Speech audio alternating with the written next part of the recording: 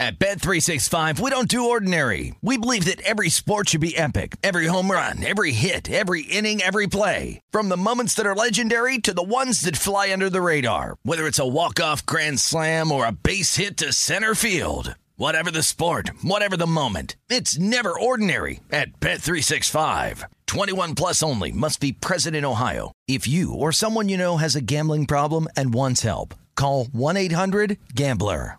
The best conversations I have with my colleagues are the ones that happen when no one is looking, when we're not 100% sure yet what to write. Hopefully, having conversations like this can help you figure out your own point of view. That's kind of our job as Washington Post opinions columnists. I'm Charles Lane, Deputy Opinion Editor. And I'm Amanda Ripley, a contributing columnist. We're going to bring you into these conversations on a new podcast called Impromptu. Follow Impromptu now, wherever you listen. Getting ready to take on spring? Make your first move with the reliable performance and power of Steel battery tools. From hedge trimmers and mowers to string trimmers and more, right now you can save $50 on select battery tool sets. Real Steel. Offer valid on select AK system sets through June 16, 2024. See participating retailer for details. When you buy Kroger brand products, you feel like you're winning. That's because they offer proven quality at lower than low prices. In fact, we guarantee that you and your family will love how Kroger brand products taste, or you get your money back. So next time you're shopping for the family, look for delicious Kroger brand products, because they'll make you all feel like you're winning. Shop now, in-store, or online. Kroger, fresh for everyone.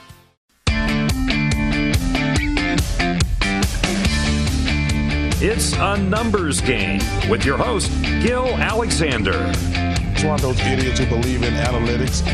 Good morning and welcome in. It is a numbers game here on VSiN, the Sports Betting Network. I'm Jonathan Von Tobel filling in for Gil this week, and that'll be it. Only 4 more shows, including this one. And then Gil will be back next week from a vacation that some believe maybe he doesn't deserve. I'm not one of those. For the first time since I have filled in, I will say, a well-deserved vacation for Gil Alexander. How about that? But we have a lot to get to today. A lot of smart minds on the program. Coming up in about 5 minutes, Adam Stanko, Rejecting the Screen Pod, is going to be with us as we discuss a lot of hoops in the first hour, right? Drew Dinsick's going to be with us for the last half hour, but we're working quite a bit of French Open as that is underway. We have a few matches that'll begin while we are on the air as well, so we'll get Drew involved there, see what he thinks, and then, of course, talk a little hoops with him. Second hour, loaded again with great content. Jason Weingarten's going to be with us. Hey, the Mets got some reinforcements last night, and Pete Alonso, all of a sudden, just like that, back in the lineup and providing offense for Jacob deGrom. We got a big win. Dwayne Colucci, the Rampart Casino Racing Sportsbook manager, to talk a little hockey. And then my bid to take over the production job for the Nuts continues as Amal Shah will join us, VSiN host and better extraordinaire. Well, but I wanted to start with a little bit about the NBA last night because, you know, I thought this was pretty interesting. I used the term when discussing this Utah-Memphis game yesterday. Actually, this works perfectly, right? As a numbers game. When you looked at what happens when it comes to the offense for both of these teams, right? Utah and Memphis. The Grizzlies, for the most part, are kind of behind the 8 ball with the way they operate their offense, right? Against a team like Utah, not in general, just against a team like the Jazz. In the regular season, the Utah Jazz made 5.5 more three-point attempts per game than the Memphis Grizzlies. So at some point, you got to make up that deficit. And you saw the issues that the Memphis Grizzlies had doing so in the 2 games prior to last night, right?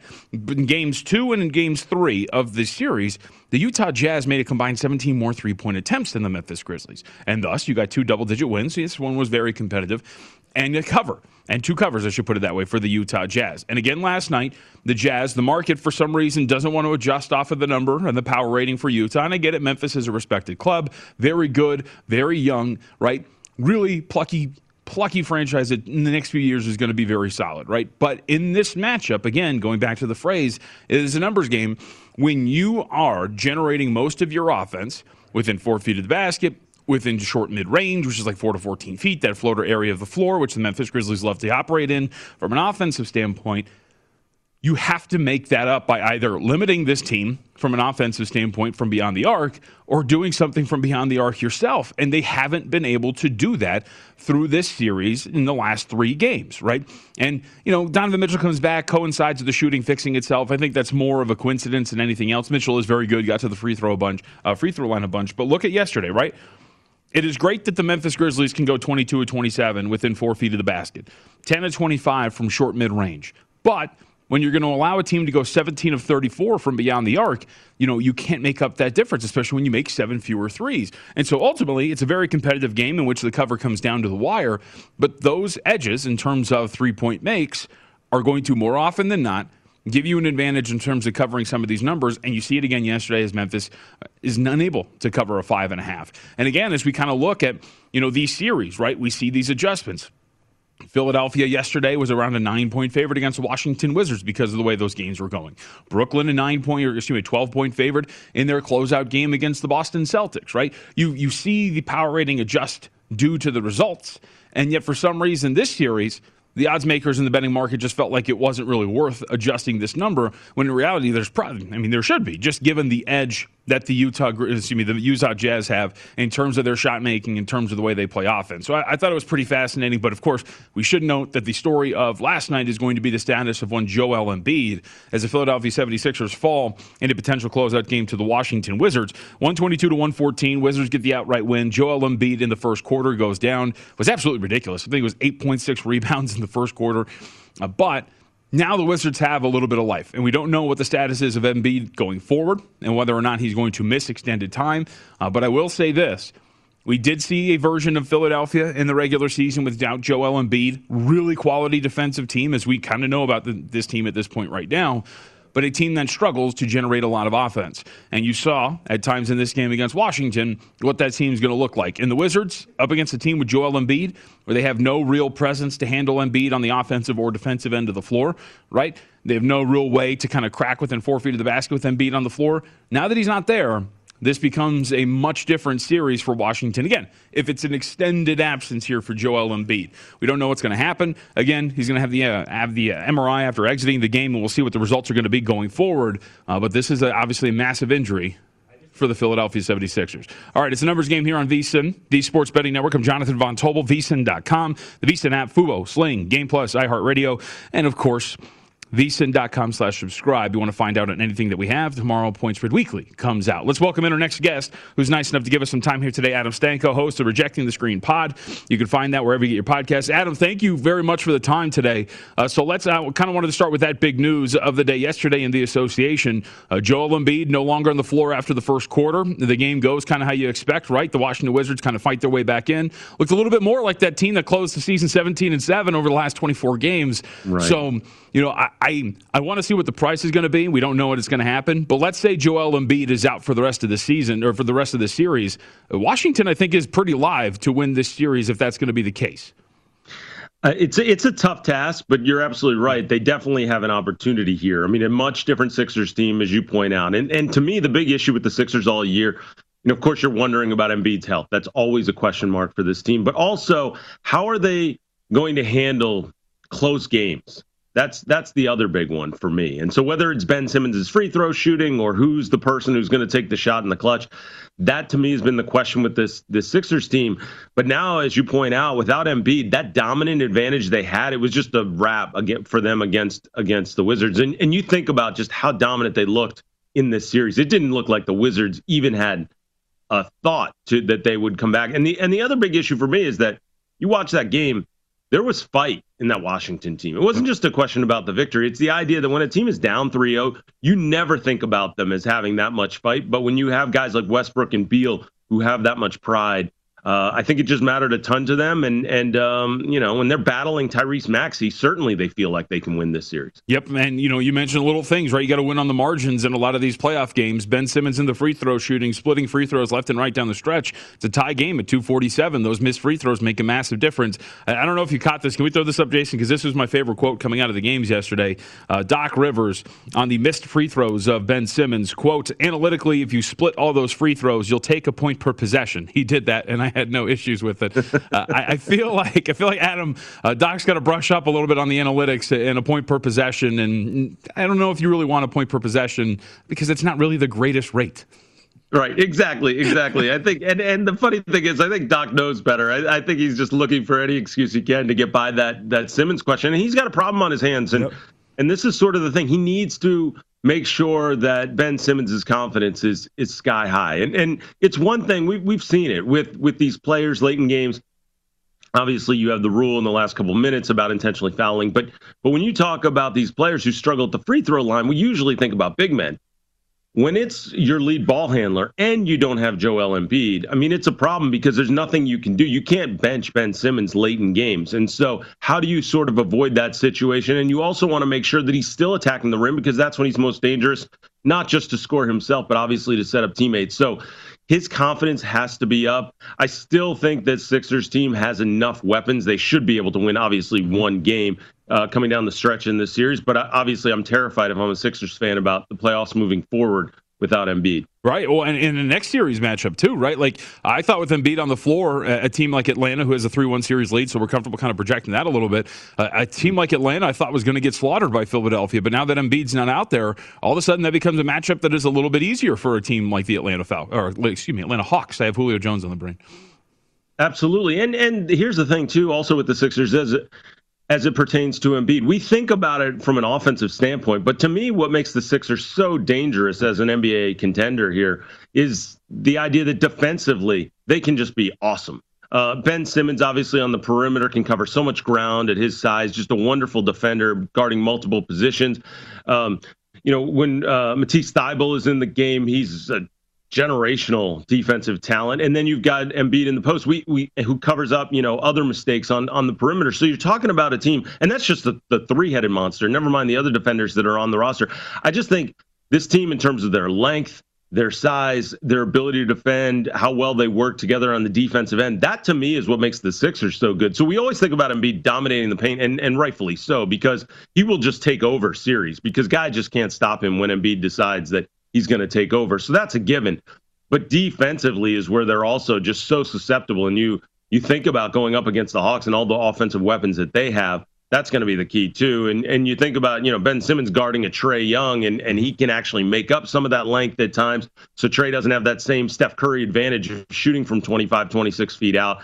That's where, again, the Sixers have a great opportunity. But if you don't have Embiid there guarding the post, that changes the series entirely. You're absolutely right. Yep. All right, so let's talk about a couple other things from last night. First off, Utah and Memphis, and then we'll move on to some of the bigger games we'll see later today and some of the analysis. Am I too simplistic? Am I looking at this series and go, it's just a numbers issue for Memphis, right? If you're not going to be able to shoot as well as Utah, and if you're a team that relies on that mid-range area of the floor, you can have success against the Jazz, but at the end of the day, you're trading threes for twos, and now we have a series in which the Jazz have won and covered 3 consecutive games, and some of those margins have looked impressive, but they've actually been competitive games. The Memphis Grizzlies have been a lot of fun, but at the end of the day, if you're not going to be able to even match what's happening from beyond the arc, you're going to be up against it, and it's going to be hard to cover some of these numbers.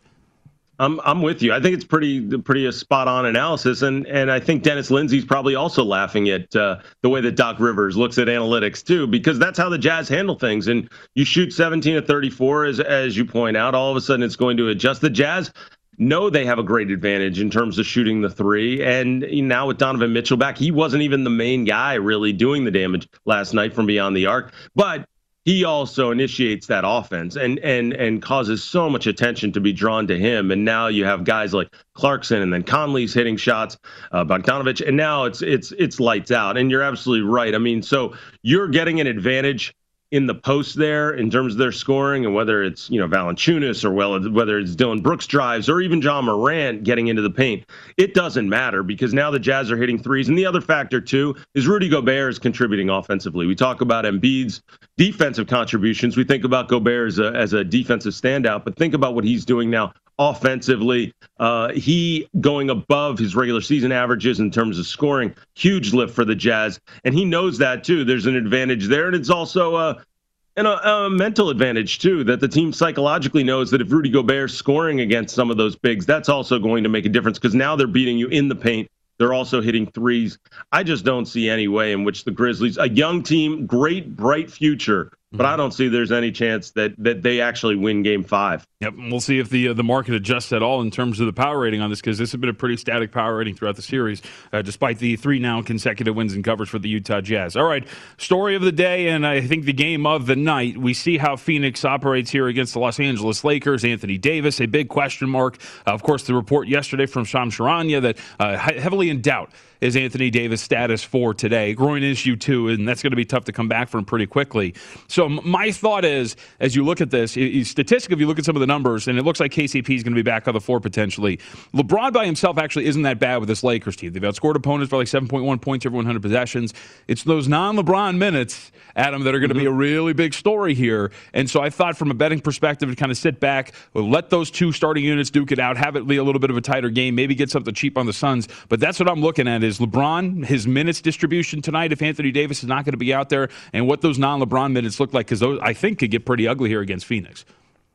I absolutely agree with you. And I'll tell you, the interesting part about this series was Chris Paul on the floor. The Suns are a better team right now than the Lakers are. And I think that's even the case with Anthony Davis. And I know that's easy to say now without Davis on the floor and what we're just seeing from the previous game, but I still believe that's the case. And Chris Paul is such a calming influence. Meanwhile, when he's not on the floor, even when Cameron Payne is disrupting things from the perimeter, the Suns just almost look lost. It's really difficult when you don't have all that much playoff experience. But you see the difference with the Suns. So I'm absolutely with you on your point, though, is that now all of a sudden LeBron can settle things and initiates the offense when he's out on the floor. And you think about all the other weapons now. The Lakers seem loaded when LeBron's there, even without Anthony Davis. But now LeBron goes off the floor, and it sort of looks like the same situation as the Suns, where now all of a sudden, where's the offense coming from? They look kind of lost. It doesn't look like the same team that really had that confidence last year in the bubble. And I think that this Suns team right now, especially an advantage in the post, DeAndre Ayton feels so much more confident, even when Andre Drummond's playing, when Anthony Davis isn't on the floor. It's that extra shot blocker that's around. It's just an extra disruptor. And the other big thing if you watch with DeAndre Ayton, and he's involved a lot in what the Suns like to do offensively. We think about Booker and Chris Paul, guys like Cameron Payne and even Mikal Bridges, but really DeAndre Ayton is such an important piece for them because they need him for some easy buckets, especially as they do switches on pick and rolls. They use Ayton as an advantageous guy when he goes up against perimeter players in the post, but he's got really bad hands. And when you have Anthony Davis there, who's going to be a guy that's going to be knocking the ball away or coming over as a secondary defender, like that's where Ayton starts to get extra nervous. Without him on the floor, that's where I think Ayton really starts to shine. And I think it's a very dangerous position right now for the Lakers. And I think the Suns cover tonight, actually. Well, and we're talking, too. I mean, look, maybe you lose this game, AD comes back, but you're talking about winning 2 consecutive games now to keep your season alive, and one of those is going to be a Game 7 in Phoenix, an environment that I would think would be pretty raucous because I don't remember when the last time the Phoenix Suns had a very big playoff game, Game 7 at home. It's been a while, you know what I mean?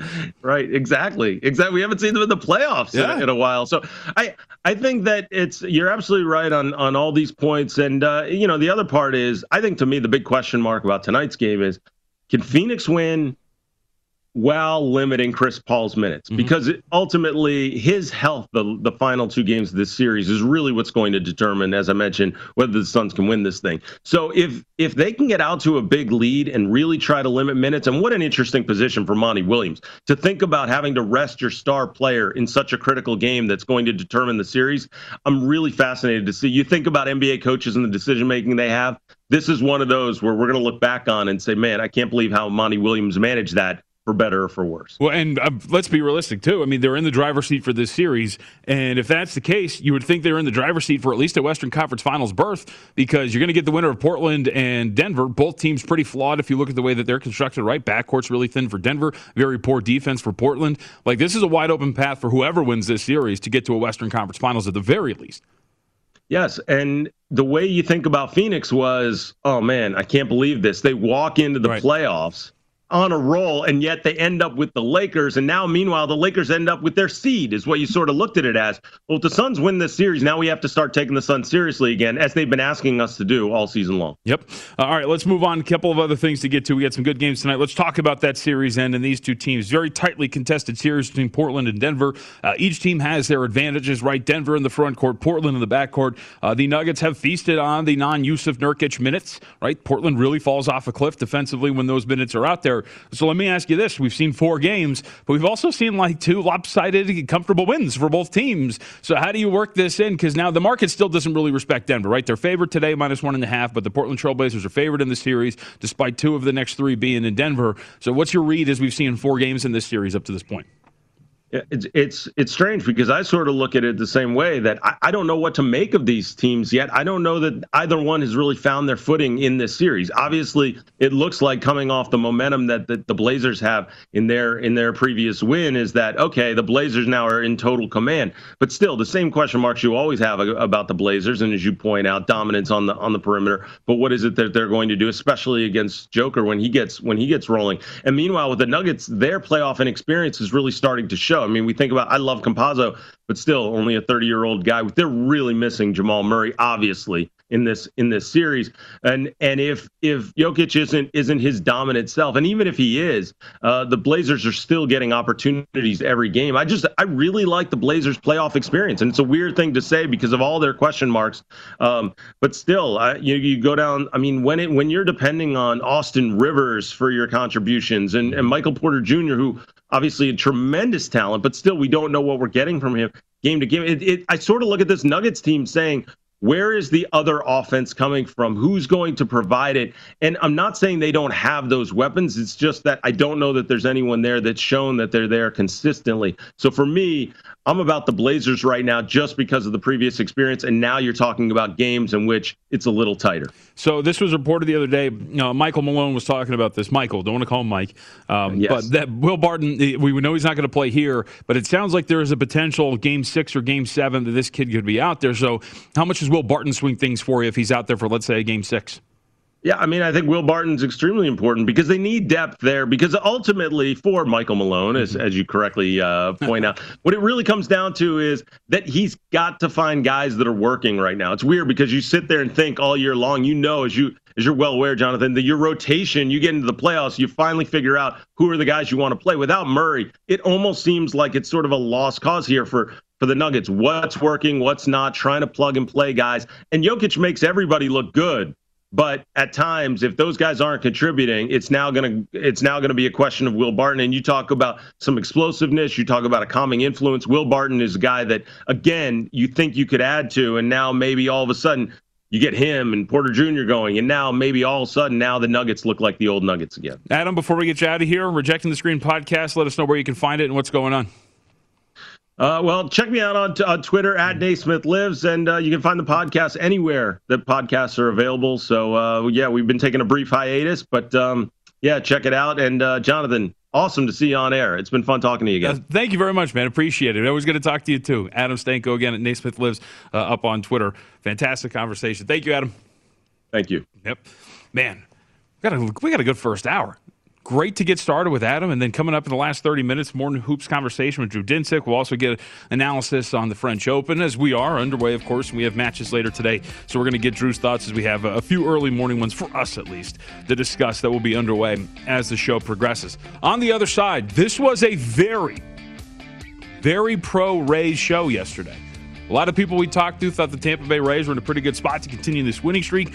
Well, they did. So let's discuss a little bit more what happened. Rich Hill continues, despite some shaky numbers that we threw out there in that start. Rich Hill continues to deliver. Jameson Taillon did not, and it sets up for a pretty good matchup later today between Tyler Glasnow and Domingo Germán. It is a numbers game here on VSiN.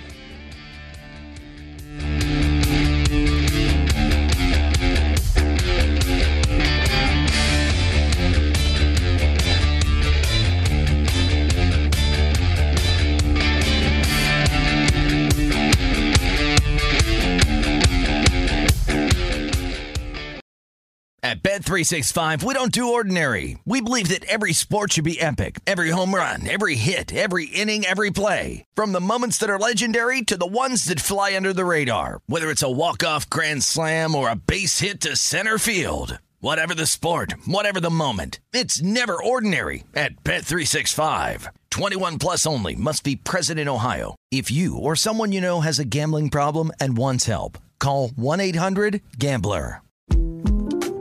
The 2024 presidential campaign features two candidates who are very well known to Americans. And yet, there's complexity at every turn. Criminal trials for one of those candidates. Young voters who are angry. The Campaign Moment podcast from the Washington Post gives you what matters.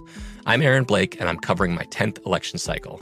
My colleagues and I have insights that you won't find anywhere else. So follow The Campaign Moment right now, wherever you're listening.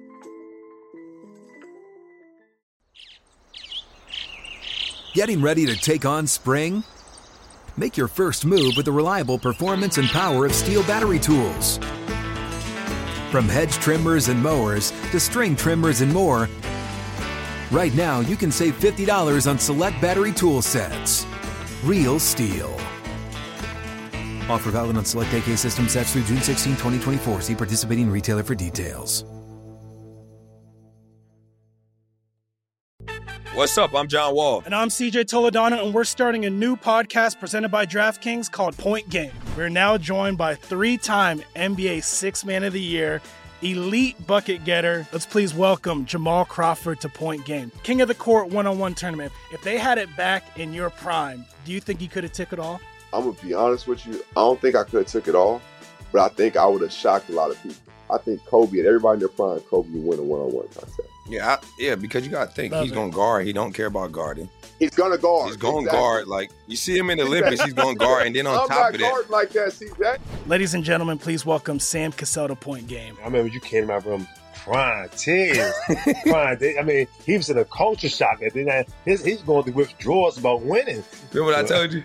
I said, OG, you think I can get paid and go back and play in college because it ain't it? Check out Point Game with John Wall and CJ Toledano on the iHeartRadio app, DraftKings YouTube, or wherever you get your podcasts.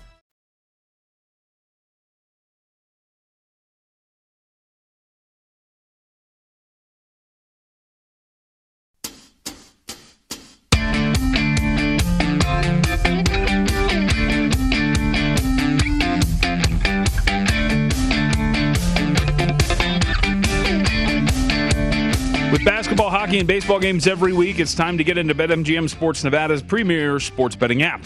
BetMGM has all of your favorite wagering options, along with in-game betting, boosted odds specials, and much more. Download the BetMGM app today. Stop by any MGM casino on the Strip with your state-issued ID to open an account and start placing sports bets from anywhere in Nevada. Whatever your sport, whatever your betting style, you're going to love BetMGM's state-of-the-art technology, fan-friendly specials every day of the week. Visit BetMGM for terms and conditions. Got to be 21 or older, physically located in Nevada. Please gamble responsibly. Gambling problem, 1-800-522-4700. I actually just made a bet this morning on my BetMGM app. A futures wager the Tampa Bay Rays to win the AL East, plus 275.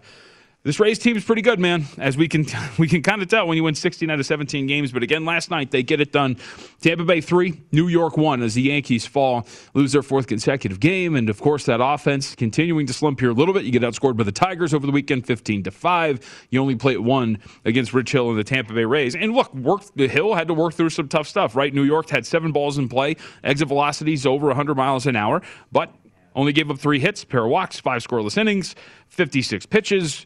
And the Rays, with this victory, complete the winningest month in franchise history. They go 22-6 in the month of May. An absolutely dominant performance from the Rays this month. And the offense, again, just to put it in perspective, yesterday Tampa Bay puts their leadoff guy aboard every inning, 3rd through 6th. 3 of them come around to score. Austin Meadows with a solo shot now continues to churn out offense. 20 of 59 in his past 15 games, 13 extra base hits, 20 RBI.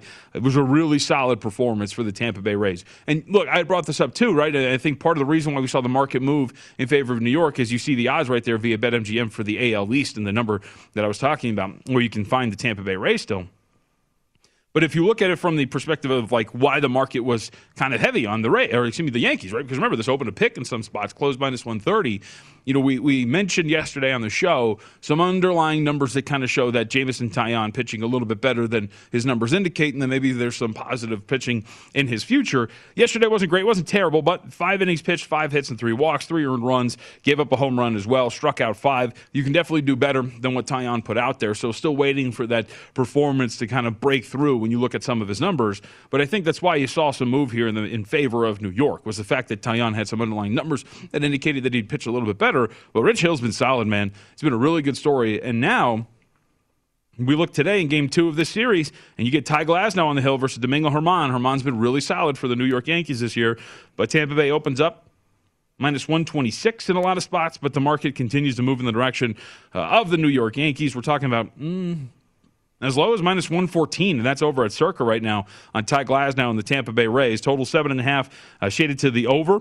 When it initially opened at about minus 115, now we're talking about 7.5 shaded to the over at minus 120. Some spots at 8 popping up on the board at this point right now. Those numbers that you're looking at on the screen, courtesy of the South Point. So we'll see what Jason Weingarten believes and thinks about this game going forward. It's interesting, though, that the Yankees, in terms of from the market's perspective, have maybe been a little undervalued, and the market continues to move in their direction in this series against the Tampa Bay Rays. And we'll talk about the longevity of the Rays, too, because I'm really fascinated that the club that has this ceiling offensively, has the pitching that they do, continues to be in the pecking order, the second choice in that division behind the New York Yankees at that price. Not even so much the second choice, but at plus 275. I feel like the straddle between those two should be just a little bit tighter. We also had a couple of other pitching matchups, but I wanted to discuss one thing that was pretty nuts from last night. So the New York Mets, the Mets who continue, by the way, to deliver despite all of the shortcomings with their lineup, mainly it's all injury. Well, last night they finally get some reinforcements. Pete Alonso hits the lineup, was absolutely fantastic, drives in the first runs, hits a home run as well.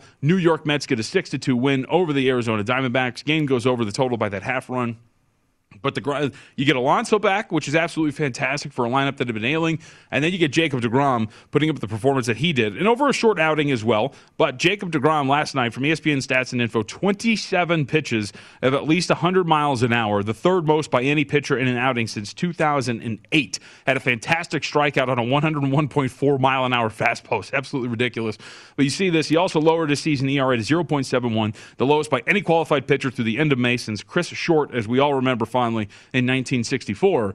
So, DeGrom's been unreal. I think we know this at this point right now, how great he has been. Now Alonso's back in the lineup, so maybe this Mets lineup starts to, get a little bit more pop. And despite all of that, too, by the way, again, still on top of that division. So the future looks pretty bright for the team that right now is about $1.45 favorite to win that thing. And this is from Buster Olney to add to the greatness of DeGrom. Up to this point, Jacob deGrom has struck out 46% of the batters he has faced this year, 82 out of 179. That is absolutely ridiculous.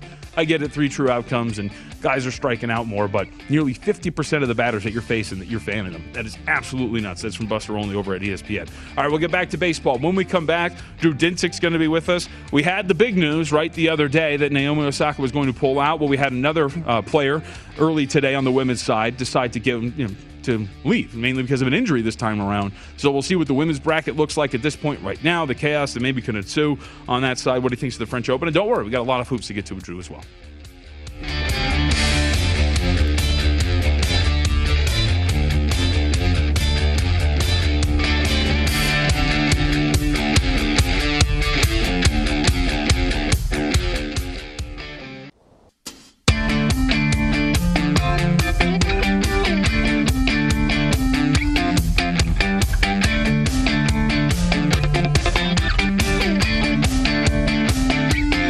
Missed any part of our show or anything on the VSiN schedule today, don't forget to check out our free sports betting podcast. Catch replays of all of our shows, including Follow the Money, Numbers Game, My Guys in the Desert, and Lombardi Line with VSiN Best Bets.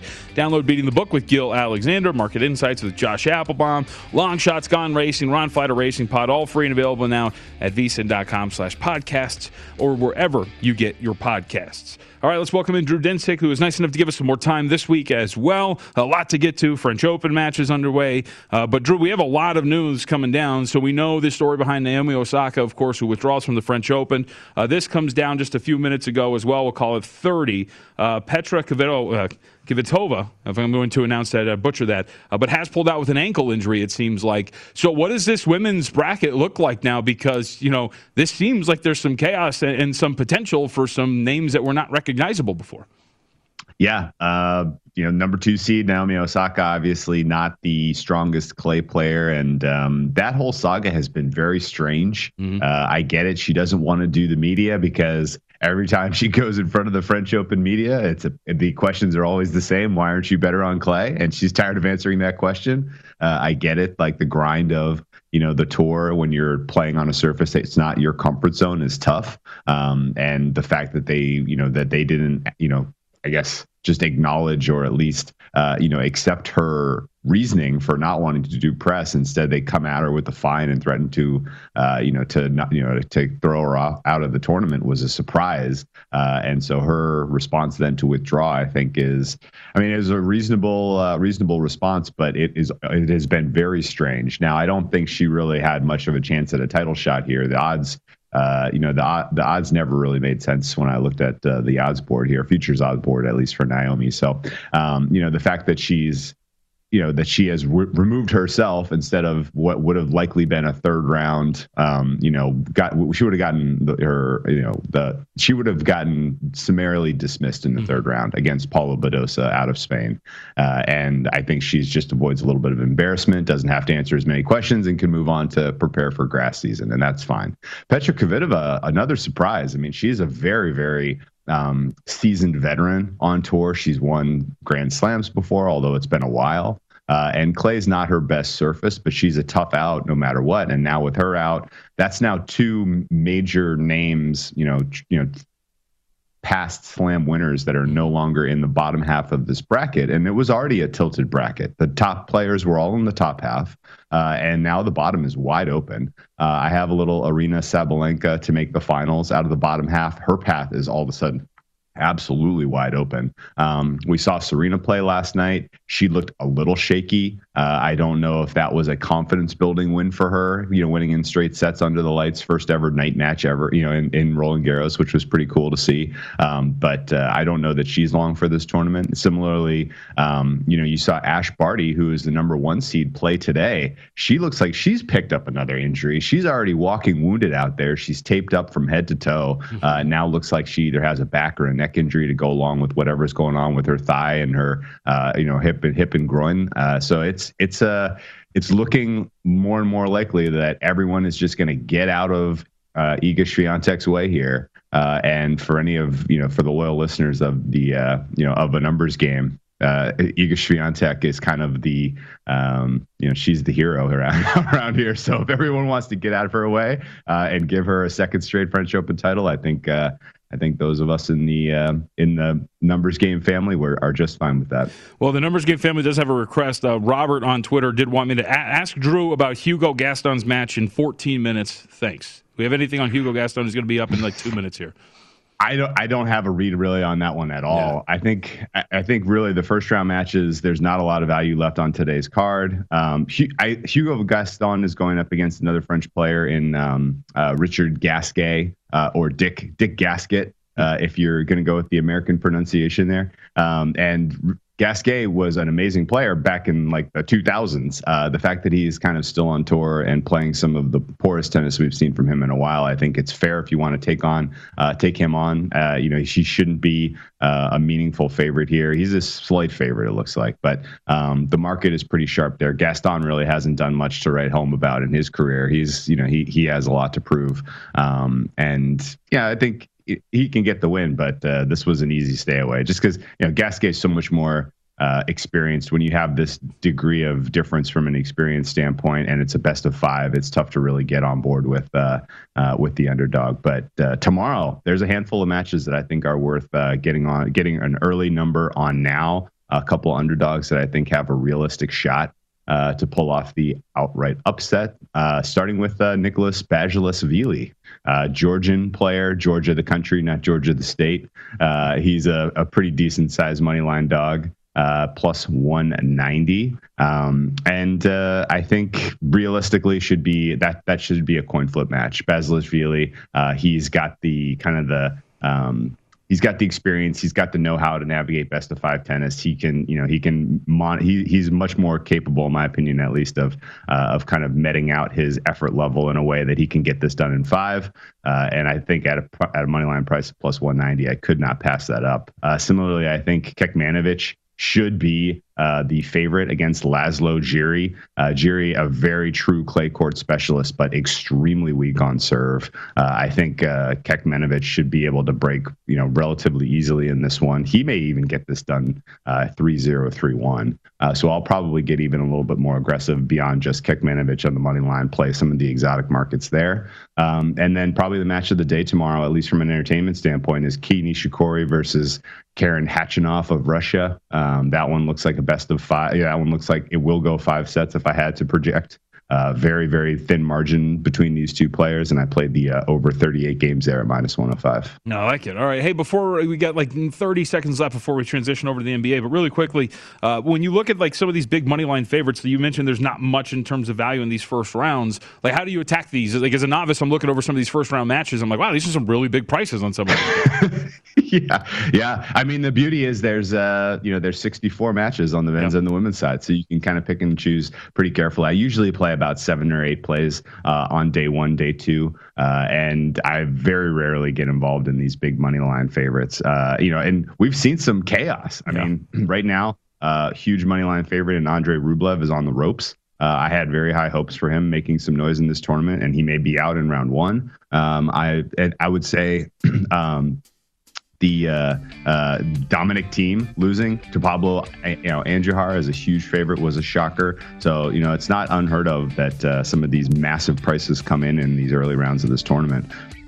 Yep, Drew Dinsick with us at @Whale_Capper up on Twitter. All right, he's going to come back on the other side, transition over to the NBA, as we have now a tied series and a completely different series between the Clippers and the Mavericks. We talked about sustainability of that shooting. Well, it finally fell off in Game 4, so what does this look like now that is best 2 of 3 over at Staples for the Clippers? We'll have that and much more with Drew on the other side. It's a numbers game here on VSiN.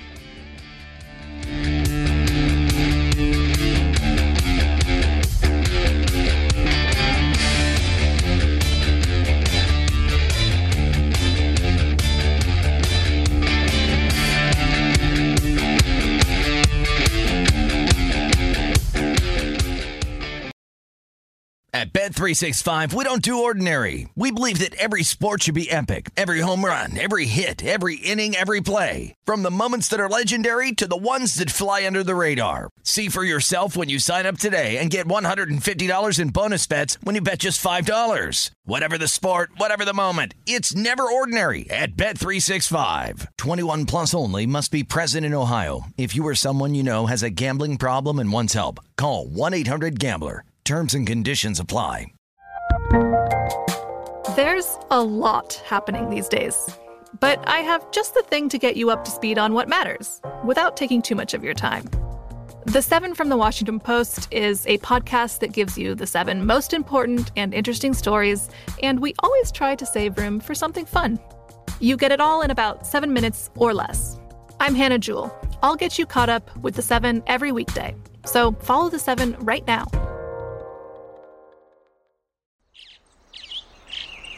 Getting ready to take on spring? Make your first move with the reliable performance and power of Steel battery tools.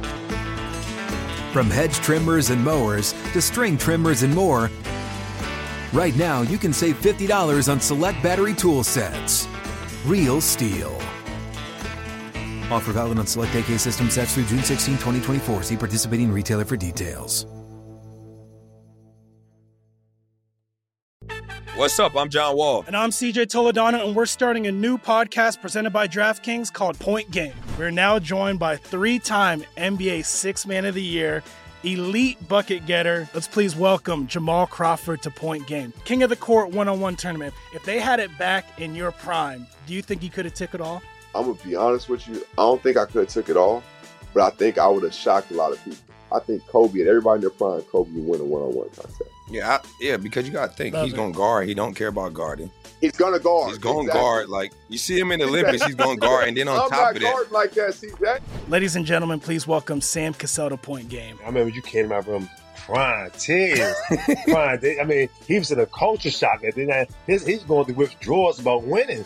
Remember what I told you? I said, OG, you think I can get paid and go back and play in college because it ain't it? Check out Point Game with John Wall and CJ Toledano on the iHeartRadio app, DraftKings YouTube, or wherever you get your podcasts.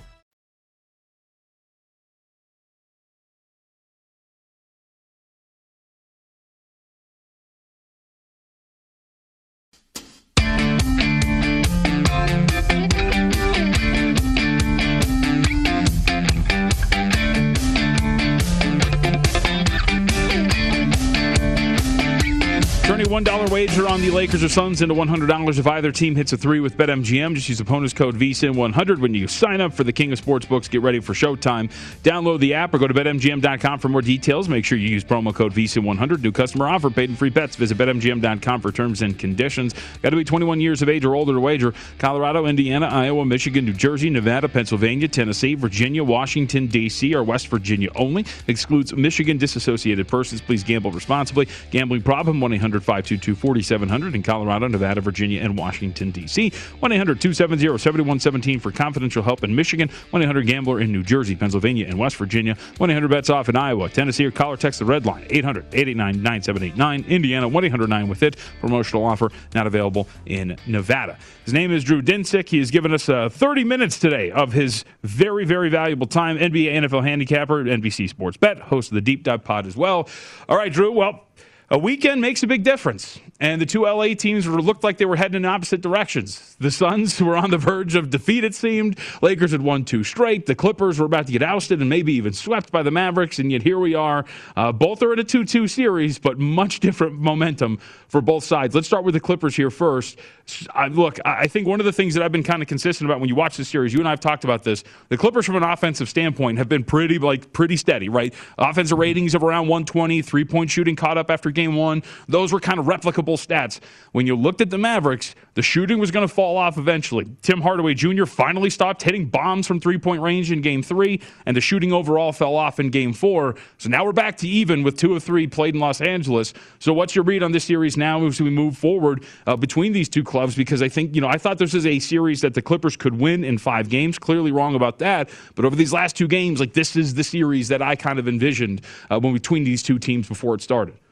Yeah, we agree on that. And the Clippers have been very, very difficult for me to get a read on, really, or really figure out at all. And the first 2 games of this series didn't help in any way, shape, or form. We saw some defensive lapses in terms of communication and just basic stuff that you would not expect from a team that was expected to go to, a Western Conference Finals, maybe even an NBA Finals. And the fact that they've sorted some of that out, I think, is pretty positive. You can definitely take that as sort of a sign that things are starting to get right in LA. Now, in the same sense, you mentioned it, the key, at least that has swung the momentum in this series so far, has been shooting. And that's been a little bit, of a random variable here. And, are the Mavericks going to, show up in LA and all of a sudden be the same team that we saw in games 1 and 2 and not miss from 3? In that case, I don't see the Clippers necessarily being able to win. But at the same time, Luka Doncic very clearly got, something happened to his level of performance between game 3, game 4. He picked up some kind of injury. I know he's talked about it. He's been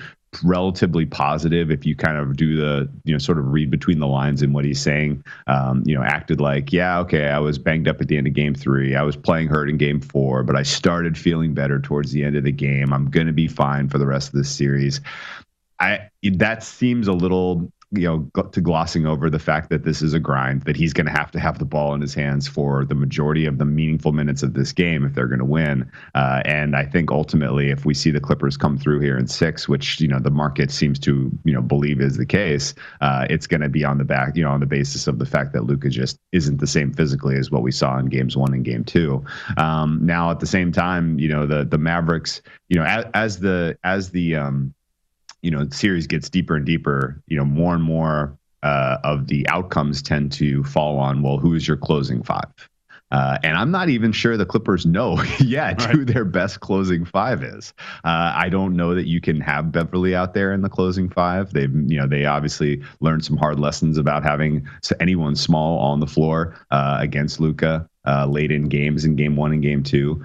He obviously was kind of doing a lot of, hunting out the smallest guy on the floor and just running it right down his throat. And, to that degree, they've pivoted away from going having any true small players on the floor, but they also have no bigs. They have no one to protect the rim, no shot blocking at all. And, they almost are at their best in terms of a closing five against this Mavericks team by playing kind of all of the same size guy across the entire floor, and it's a strange lineup. It doesn't ever feel comfortable, and as mentioned, because they haven't really figured out who their closing five is, the communication is still a little bit broken down. So I don't think it's safe to lay a price on the Clippers at -400 right now. I think if you went to the wall and you got them at 2-1 or better after they were down 0-2, you obviously made a great bet. But this Clippers team still has a lot to figure out to get to their Final Four, and with the West looking pretty much wide open at this point, I think you have to wonder if the Clippers are ever going to figure it out and be the team that that was expected. As they because they navigated into this matchup. People forget they were clearly in the 3 seed, maybe the 2 seed, and they worked their way down to 4 by throwing games at the end of the season because they wanted this Mavericks team. They wanted the Jazz in the second round, and I think they may end up ruining that decision, especially the way that the Jazz are playing right now. Yep, fascinating series, man. All right, let's go to the other LA team then. So we have this Anthony Davis, highly questionable to play today. We'll see if we're going to get him on the floor. My thought for this game before, pre-flop wise, don't know if I want to get involved. I want to wait for those non-LeBron minutes and maybe in-game get something a little bit cheaper on the Phoenix Suns. But if Anthony Davis doesn't play. So what's your read here now in this series overall in a game like this if we don't get AD on the floor, but we do get KCP, it seems? It is crazy that 3 days ago, the Lakers were all of a sudden, they were practically odds-on favorite to win the Western Conference, and now they are dogs to win the series, which is insane. But I get it. I mean, Anthony Davis is that important, and you have a stars and scrubs unit with the Lakers. There's really no more polite way to put it. You have Anthony Davis and LeBron James, two of the best players in the game. Clear first team All NBA kind of guys, talent-wise. Although Anthony Davis can't stay healthy, made of glass, and I thought the injury looked somewhat serious. So I would be surprised if we see him in Game 5. Obviously, they're saying questionable. I read that as doubtful. I would say I'm 90-10. He is not playing. Market at Suns -5 kind of reinforces my thinking in that.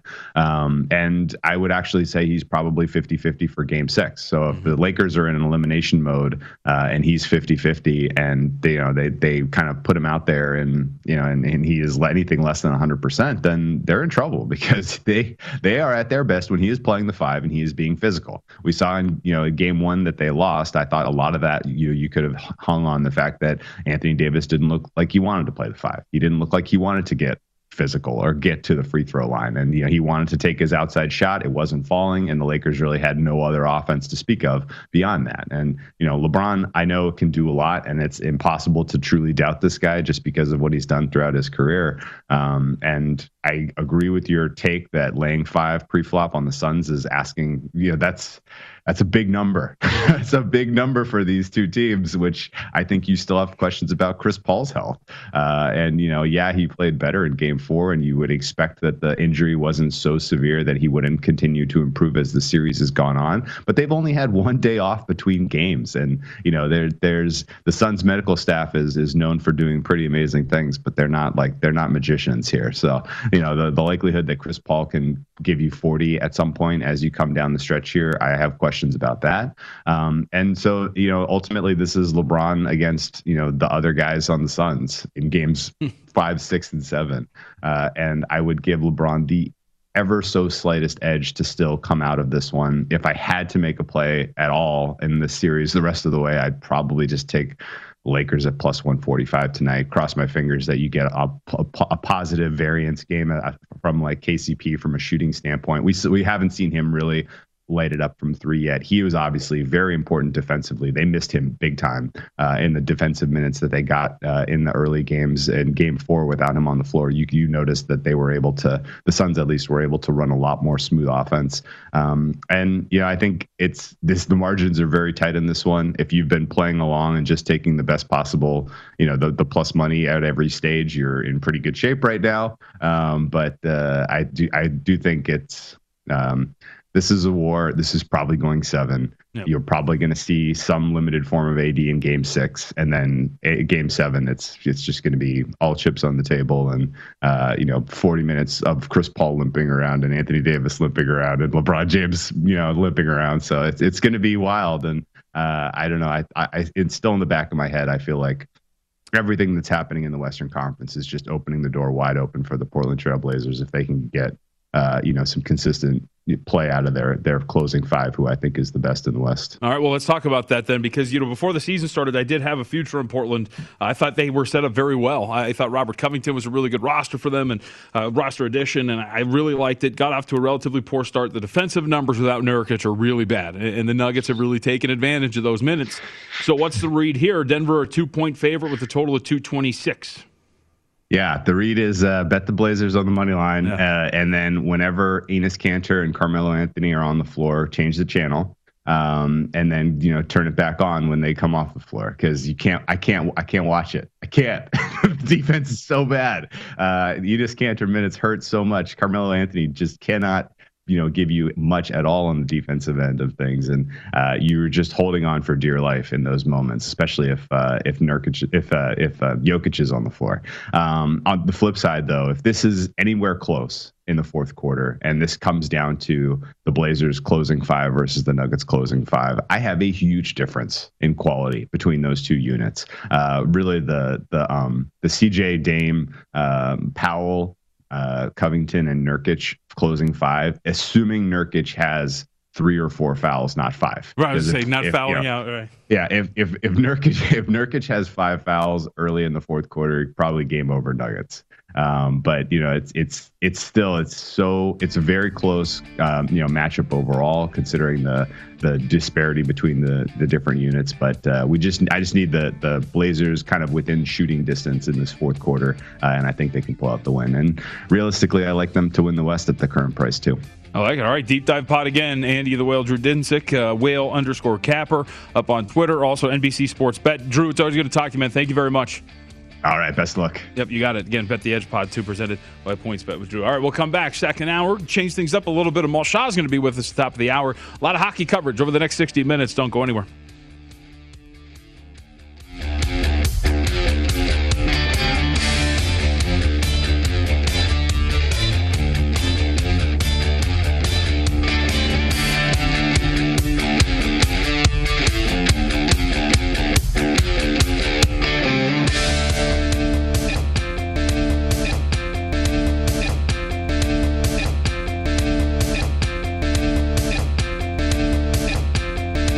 At Bet365, we don't do ordinary. We believe that every sport should be epic. Every home run, every hit, every inning, every play. From the moments that are legendary to the ones that fly under the radar. Whether it's a walk-off grand slam or a base hit to center field. Whatever the sport, whatever the moment. It's never ordinary at Bet365. 21 plus only. Must be present in Ohio. If you or someone you know has a gambling problem and wants help, call 1-800-GAMBLER. I'm Katya Adler, host of The Global Story. Over the last 25 years, I've covered conflicts in the Middle East, political and economic crises in Europe, drug cartels in Mexico. Now I'm covering the stories behind the news all over the world in conversation with those who break it. Join me Monday to Friday to find out what's happening, why, and what it all means. Follow The Global Story from the BBC wherever you listen to podcasts. Good sleep should come naturally, and with the new Natural Hybrid mattress, it can. A collaboration between Lisa and West Elm, the Natural Hybrid is expertly crafted from natural latex, natural wool, and certified safe foams to elevate your sleep sanctuary and support a greener tomorrow. Plus, every purchase helps fuel Lisa's work with shelters and those in need. Don't put off a good night's sleep any longer. Get a Lisa mattress today for a sound sleep tonight. Visit lisa.com/iHeart. That's LEESA.com/iHeart. With the Lucky Land Slots, you can get lucky just about anywhere. This is your captain speaking. We've got clear runway and the weather's fine, but we're just going to circle up here a while and get lucky. No, nothing like that. It's just these cash prizes add up quick. So I suggest you sit back, keep your tray table upright, and start getting lucky. Play for free at LuckyLandSlots.com. Are you feeling lucky? No purchase necessary. Void where prohibited by law. 18+ terms and conditions apply. See website for details.